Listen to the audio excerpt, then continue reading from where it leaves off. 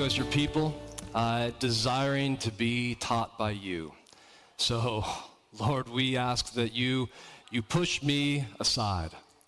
We want to be taught by you, not by some words or opinions or ideas of a man, but we pray, Father, that we would be taught by you. So push me aside, push aside our opinions, push aside our preconceived notions and ideas of who you are and what life is all about. We want to be taught by you, and we pray that your teaching would infiltrate every nook and cranny, every crevice of our life, so that we would see you more clearly, that you would be revealed to us more accurately so that we would fall in love with you more deeply.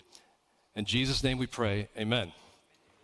So a few months back when we started this series on the book of John, we looked at John chapter 1, verses 3 and 4, and it says this: all things were made through him, and without him, that's talking about Jesus, right? Without him was not anything made that was made. In him was life, and the life was the light of men. From the beginning, we see that Jesus is the source of life. This is important to remember, okay, where life comes from, why we have it, why we are here, because we know in this life that we have as human beings, we all have needs, don't we? We all have a thirst and a hunger, and I'm not talking about a physical one. We have a hunger and a thirst in our souls for things like meaning, contentment, fulfillment. The human race is perpetually starving for things like real love, true success, looking for something to eat spiritually for our souls that would satisfy, that would fulfill, for some kind of substance so that we could take it into our lives and make it a part of us so that we could find rest and have peace and hope and experience what it looks like to be and to feel truly alive, to truly experience life. Every human being is born hungry for these things. And as we grow older and experience more of what this world has to offer, things like adventure and entertainment, money, stuff, more stuff, it could be political parties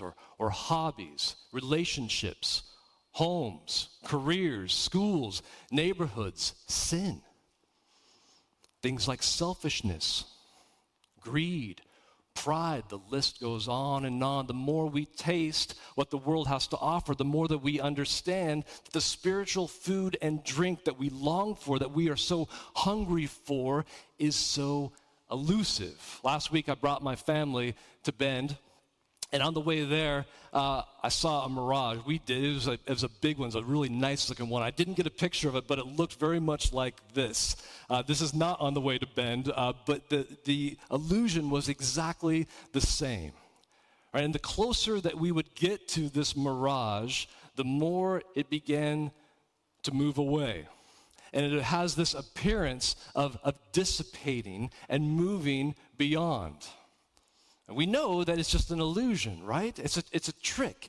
The sun gives light and it comes through the sky. And as it goes through cold air and enters into warm air, the light bends. And so what we're actually seeing on the ground is the sky. It's an illusion.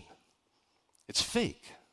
But many thirsty people have been tricked by mirages, and they chase after those things, and they look for that in hopes that it will satisfy their thirst. And much like a mirage in our own lives, we see things in the distance that we don't have, things that maybe that we apply our desire for. Maybe we see these things and we think that our souls will crave them, something that we hope that might satisfy our hunger and our thirst, only to chase it, only to go after it. And when we do, what we find is that the closer that we get, the more it begins to vanish. Or the closer we get, the more we see these things for what they truly are, as deception, illusion.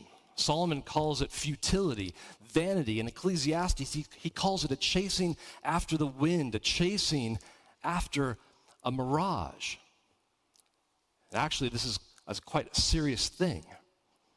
It's a serious thing when we chase after the things of this world, hoping that these things will fill the void that we have in us.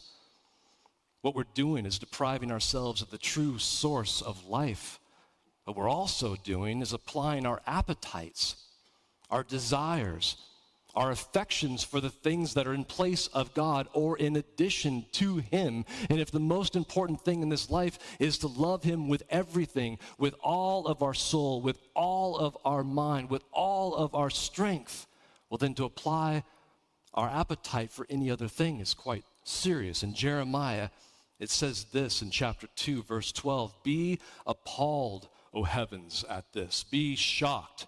Be utterly desolate, declares the Lord. For my people have committed two evils. They have forsaken me, the fountain of living waters, and hewed out cisterns for themselves, broken cisterns that can hold no water." Be shocked. Be appalled. Be utterly desolate. Be laid waste and bristle with horror at the thought of this. You get the feel for what he's communicating? Like it's real bad.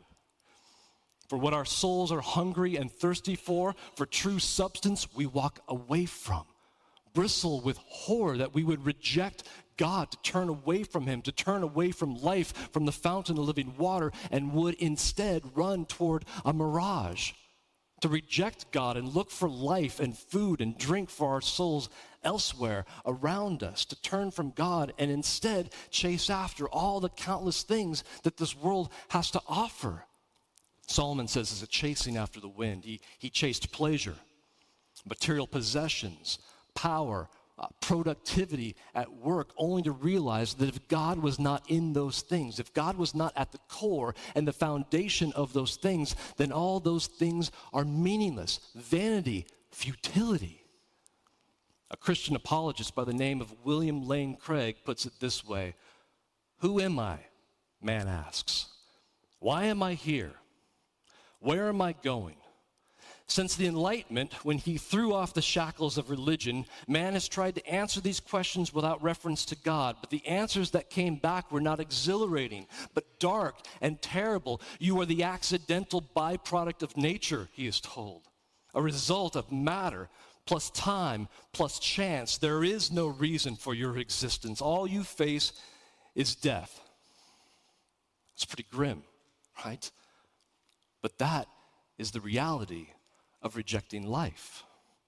That is the reality of rejecting Jesus, because Jesus is the source of life. He is the source of biological life. He is the source of abundant life. He is the source of eternal life. You take Him out and no reason for our existence. It's only death when we reject the author of life, to turn away from living water, to turn away from how Jesus describes Himself as the bread of life.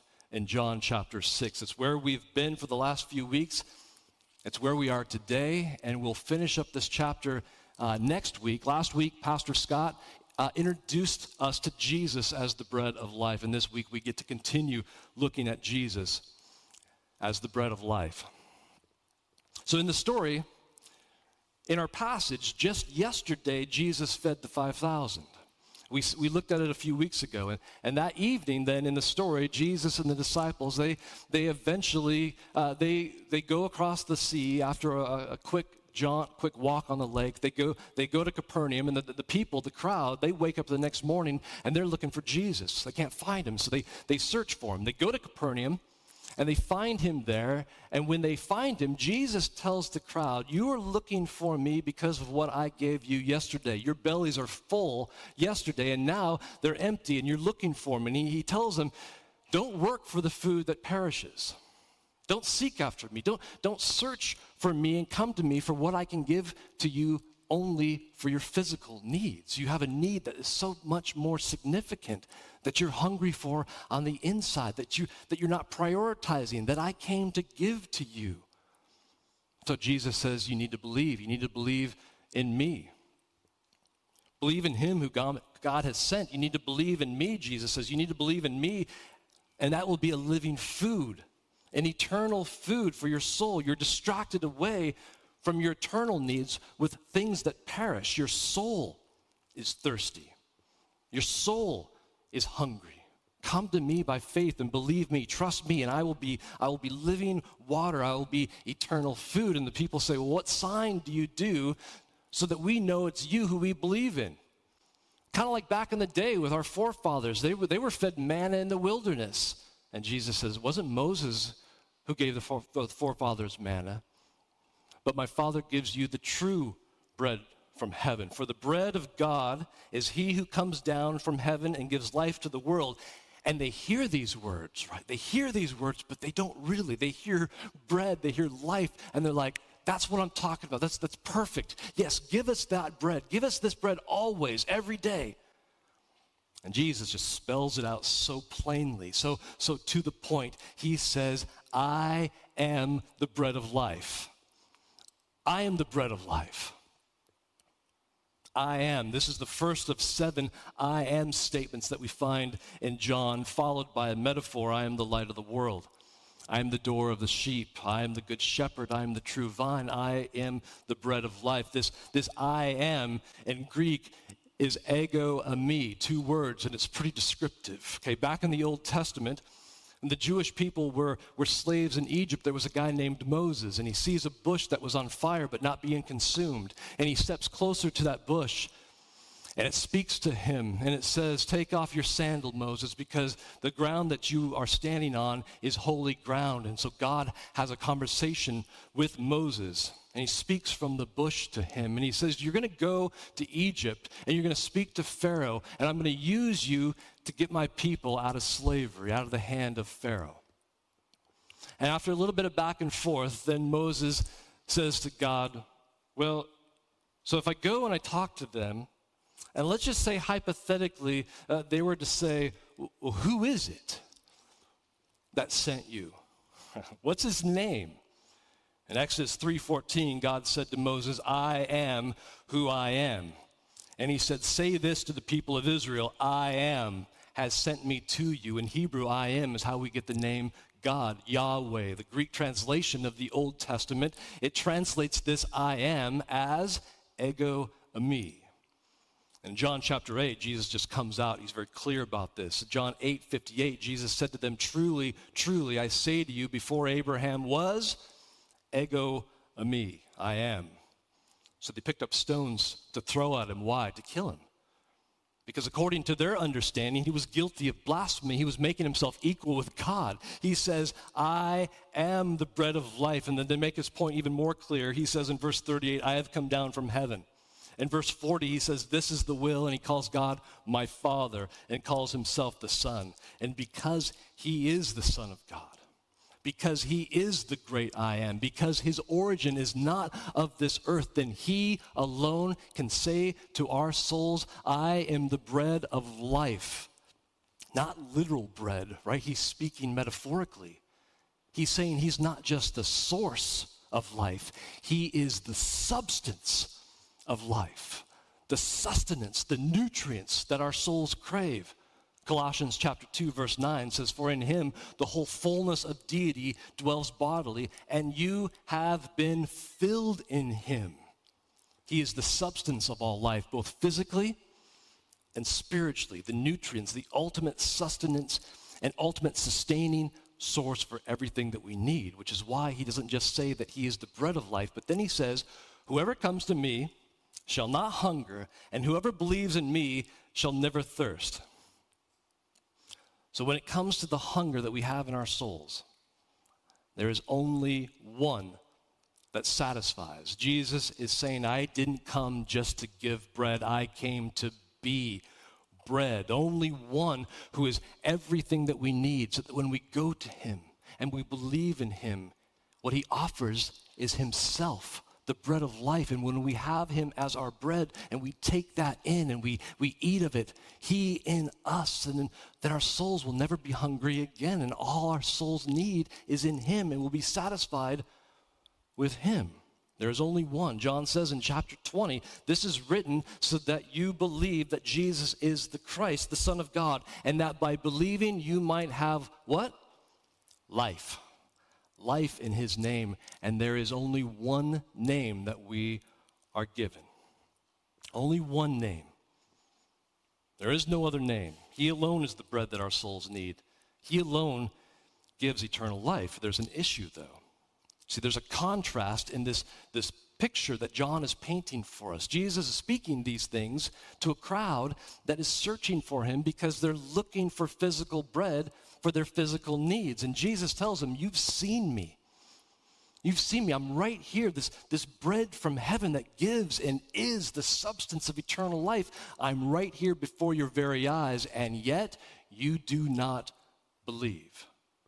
So what we find is that people can come to him. They can look on him. They can hear his words and listen to him, but there are obstacles. There are things that prevent us from believing and trusting in the source and the substance of life.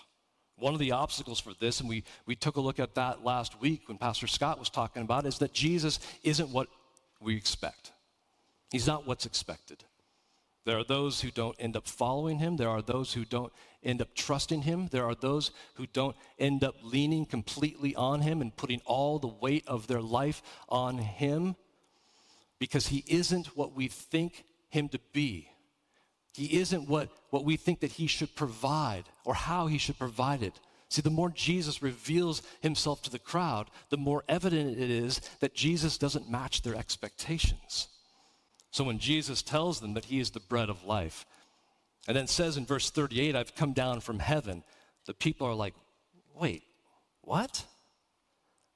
First of all, we came here looking for a meal, and all you're offering to us is yourself? And did you say that you came from heaven? And they grumbled. They grumbled. Verse 41, so the Jews grumbled about him because he said, I'm the bread that came down from heaven. They said, is not this Jesus, the son of Joseph, whose father and mother we know? This is just Jesus. Like we know his parents. We know where he lives. We could point to where he grew up. Now remember, these people just the day before, when they had a free lunch, they were looking to force Jesus to be their king because they were saying, this is the prophet that was to come into the world. Then they wake up the next morning, they track Jesus down, and when they find him, they find something different than what their definitions of a king is. Different in their mind of what a king does and what he looks like, different than their assumptions about a savior, about Messiah. Different than their preconceived ideas and thinking about the prophet who was to come into the world. The more Jesus reveals about himself, in this case, as he reveals more to them about his origin, where he comes from and why he is here, the more the people begin to pull away. And there's a key word that describes their behavior. They begin to grumble. That word grumble means a smoldering discontent, not being content ultimately with what God is doing or not doing.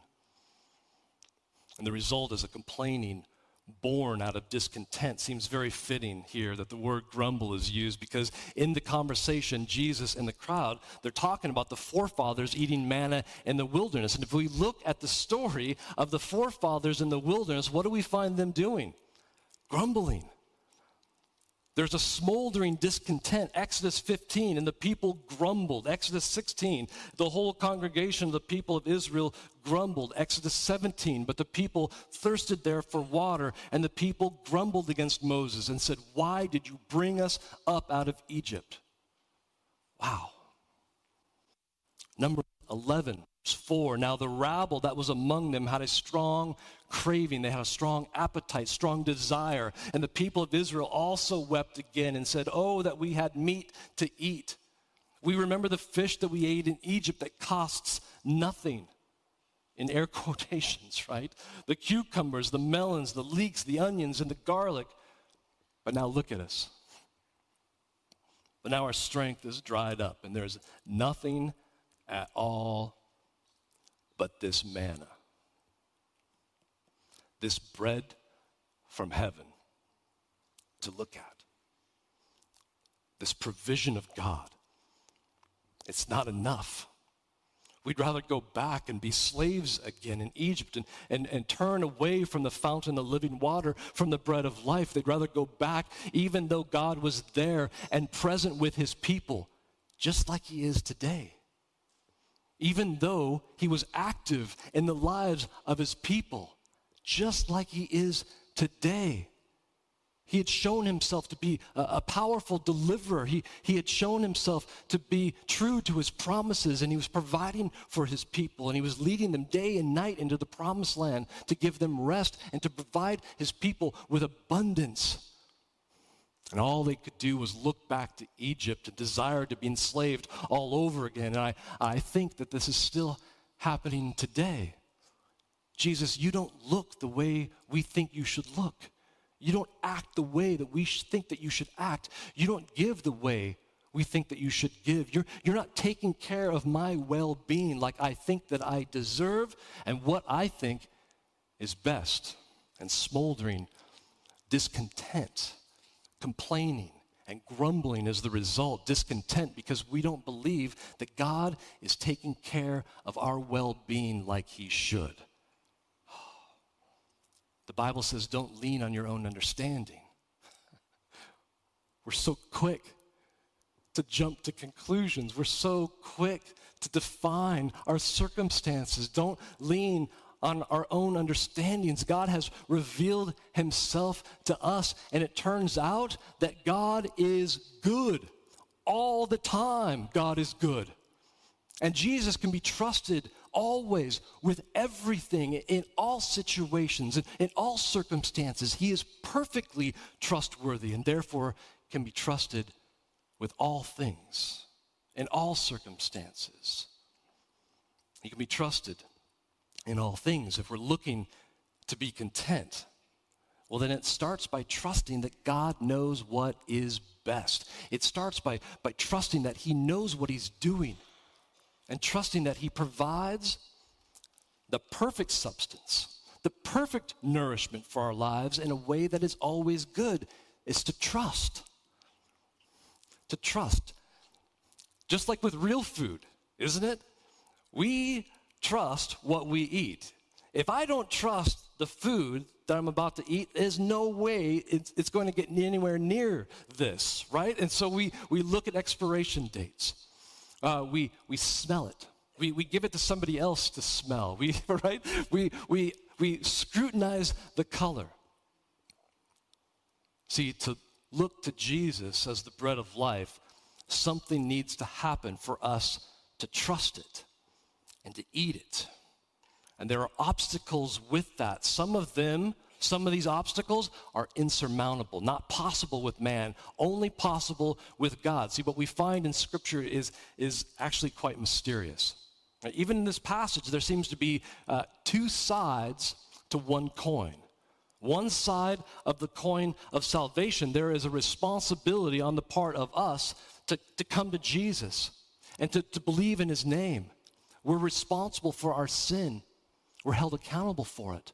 We're told to confess, to repent, to turn away from sin, and to go to the Son and believe, and we're held accountable for disbelief in the Son as well, which results in condemnation. As believers, we have responsibility to evangelize and to pray for the lost. The mystery is that on the other side of the coin of salvation, we see it in verse 37. Jesus says, all that the Father gives me will come to me. All those that the Father gives the Son as a gift, they will come to the Son and trust and believe. And again in verse 44, no one can come to me unless the Father who sent me draws him. That word can, no one can. Can is about ability. In other words, no one has the ability to come to Jesus unless. That word unless indicates a necessary condition. No one has the ability to come to Jesus. There is a necessary condition in order for that to occur unless the Father draws. And that word draw doesn't mean to coax. It doesn't mean to woo. It means to compel. To compel something to move that wouldn't move on its own. Well, how does the Father do that for us? Well, part of it is shown in verse 45. Everyone who has heard and learned from the Father comes to me. He draws us to the Son by revealing, by healing our blindness, by removing the blindness from our eyes. He teaches us so that we could see clearly And without that teaching, we don't trust the Son. Without that teaching is why 1 Corinthians 1:18 says this, "For the word of the cross is folly.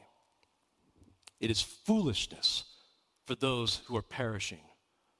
But to us who are being saved, it is the power of God." Why? How did it happen? How did it go from foolishness to power?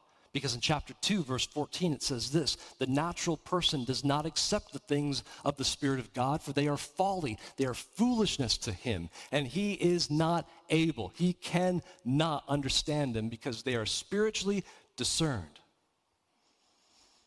So trusting in Jesus as Savior is not going to happen until we can see clearly, until we can think spiritually and accurately, until our definitions about what we need and what fixes our needs have been shown to us, have been taught to us, and we understand them in a spiritual way. But there's absolutely no denying that a response is needed on our part. We're to come to Jesus and believe. So really the question for anyone who has not believed, who has not come to Jesus is this: do you feel the Father drawing you? Do you feel God teaching you and revealing to you, instead of the foolishness of the cross, but the power and the beauty of the cross? Are you starting to understand the need for atonement of sin, that there needs to be a sacrifice, and that Jesus offered himself on the cross for you? Are you starting to understand that you need a Savior? Are you starting to believe and understand it's because you can't save yourself? Then come to Jesus. Believe in him. Turn away from what the world has to offer and go to Jesus. He alone is the source of eternal life. He alone is the substance of life. And when we go to him in faith and when we trust him as our Savior, then he does something. This is my favorite part of the passage. Jesus secures eternal life. As the bread of life, he is the source. As the bread of life, he is the substance. And as the bread of life, he is the security of eternal life. Look at verse 37. "All that the Father gives me will come to me." Sometimes people can be so distracted by that first part of what Jesus says that they miss the second part. Don't miss the second part. "And whoever comes to me, I will never cast out." To come to Jesus is to trust him to be everything you need for salvation and eternal life. And when we go to him in need, don't we? We go to him lost. We go to him fearful and insecure. We go to him broken and sick. This is how we go to him, and this is why we go to him. And when we go to Jesus, who is the source and sustainer of life, we go to him who is the giver and the gift of eternal life. And when we do, whoever comes to Jesus, he says that he will never cast out. Never. Ever. Whoever comes to me, I will never cast out. That word never is a strong double negative. It means never, ever, ever, ever. There is no reasons, no circumstances, no level of brokenness, no matter how dark the past may be, no matter what you have done or where have you been or how far away from God that you have run. When you go to Jesus, instead of being cast out, whoever comes to Jesus, he will receive and not turn away. He always receives, always. Praise God for that.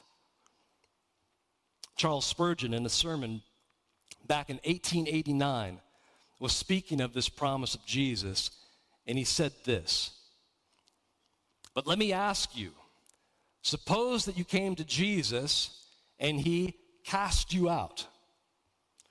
With what hands could he do it?" "With his own hands," you answer. "What? Christ coming forward to cast out a sinner who has come to him?" I ask again, with what hands could he do it? Would he do it with those pierced hands that still bear the marks of the nails, the crucified, rejecting a sinner? No. He hath no hand with which to do such a cruel work as that, for he has given both his hands to be nailed to the tree for guilty men. He hath neither hand nor foot nor heart with which to reject sinners, for all these have been pierced in his death for them, therefore he cannot cast them out if they come to him. He has given both his hands and his feet. He has given himself for the world. That is why he says in verse 51, I am the living bread that came down from heaven. If anyone eats of this bread, he will live forever. And the bread that I will give for the life of the world is my flesh. Giving of his flesh for the life of the world, this points to the sacrifice. This points to the cross that he offers for the world. Remember what John the Baptist said about Jesus? Behold, the Lamb of God that takes away the sins of the world. He gave up his flesh, offered his body on the cross to pay the price of sin, to die and make the atonement of sins for the entire world that we couldn't pay, but death could not hold him. He is life. He came back from the dead, resurrected on the third day, and is a living Savior who promises to all those who come to him eternal life. And even though that our physical bodies will die one day, then he promises us the same resurrection for us. Verse 39, and this is the will of him who sent me, that I should lose nothing of all that he has given me, but raise it up on the last day. Verse 40, for this is the will of my Father, that everyone who looks on the Son and believes in him should have eternal life, and I will raise him up on the last day. Verse 44, and I will raise him up on the last day. Verse 51, he will live forever. When we go to Jesus, he will not turn us away. And when he receives us, he will not lose anyone that the Father gives him. And he will raise us up with him forever, to be with him forever. He secures that eternal life for us on the last day. But notice something really important. Eternal life doesn't start with our physical resurrection. Verse 47, truly, truly, I say to you, whoever believes has. Whoever believes has eternal life. The salvation and eternal life of a believer is not only a future thing, it's a very real present thing for us right now, right here, today. The bread of life isn't only something that we eat one time to secure a spot for us for the afterlife. He gives us eternal life in this life as well, every single day, every single moment, an ever-present sustenance for our lives right now, so that when we wake up in the morning, we can eat the bread that he offers. When we go to work or to school, we can eat the bread that he offers. When we go on a hike or go to the beach or go on vacation, we can eat the bread that he offers. When we're having coffee with a friend or reading our Bible or here at church, when we're in a meeting at work, we can eat the bread that he provides, which is him. He is the bread. So what does that look like, to eat the bread that he provides? How do we do that?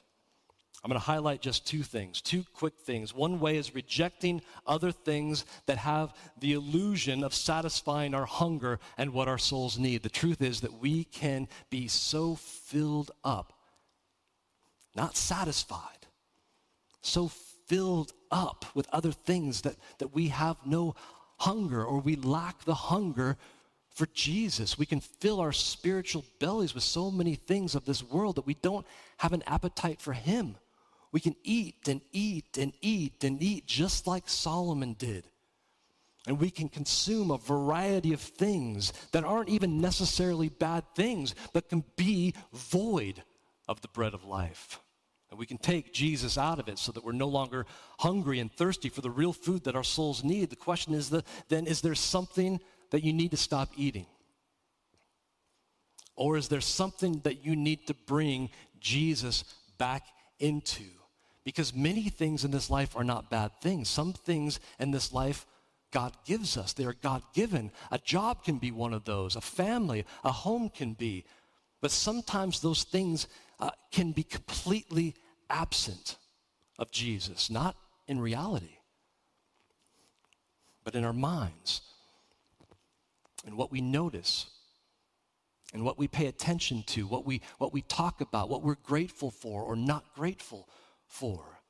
Is there something that you need to stop doing or something that you need to bring Jesus back into? The second way to eat the bread that he provides is by recognizing that he is always with us. I love Hebrews chapter 13, verse 5. Keep your life free from love of money and be content with what you have. Isn't that kind of what we're talking about this morning? Keep your life free from the love of money or fill in the blank with any other thing, right? And be content with what you have. For he has said, I will never leave you nor forsake you. Just like the forefathers in the wilderness, he's with you.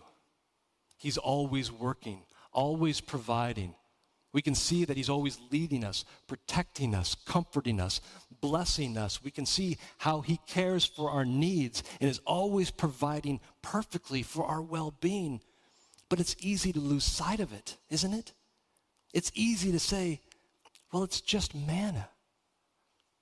It's easy to look back and look out instead of up and desire the things of this world that look to enslave us and to work for the food that perishes.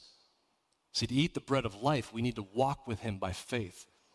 We need to put Jesus on and practice the reality of his presence with us, to trust who he is, to trust what he says, to remind ourselves that he is with us and that he is for us. And when we do, the Psalms says that we taste and we see that the Lord is good. And once you start getting an appetite, once you start getting a taste for him, then you start falling more in love with him. And the closer we are with him, the more we know and experience that there is nothing more satisfying than him. And everything that we need for our soul is found in him.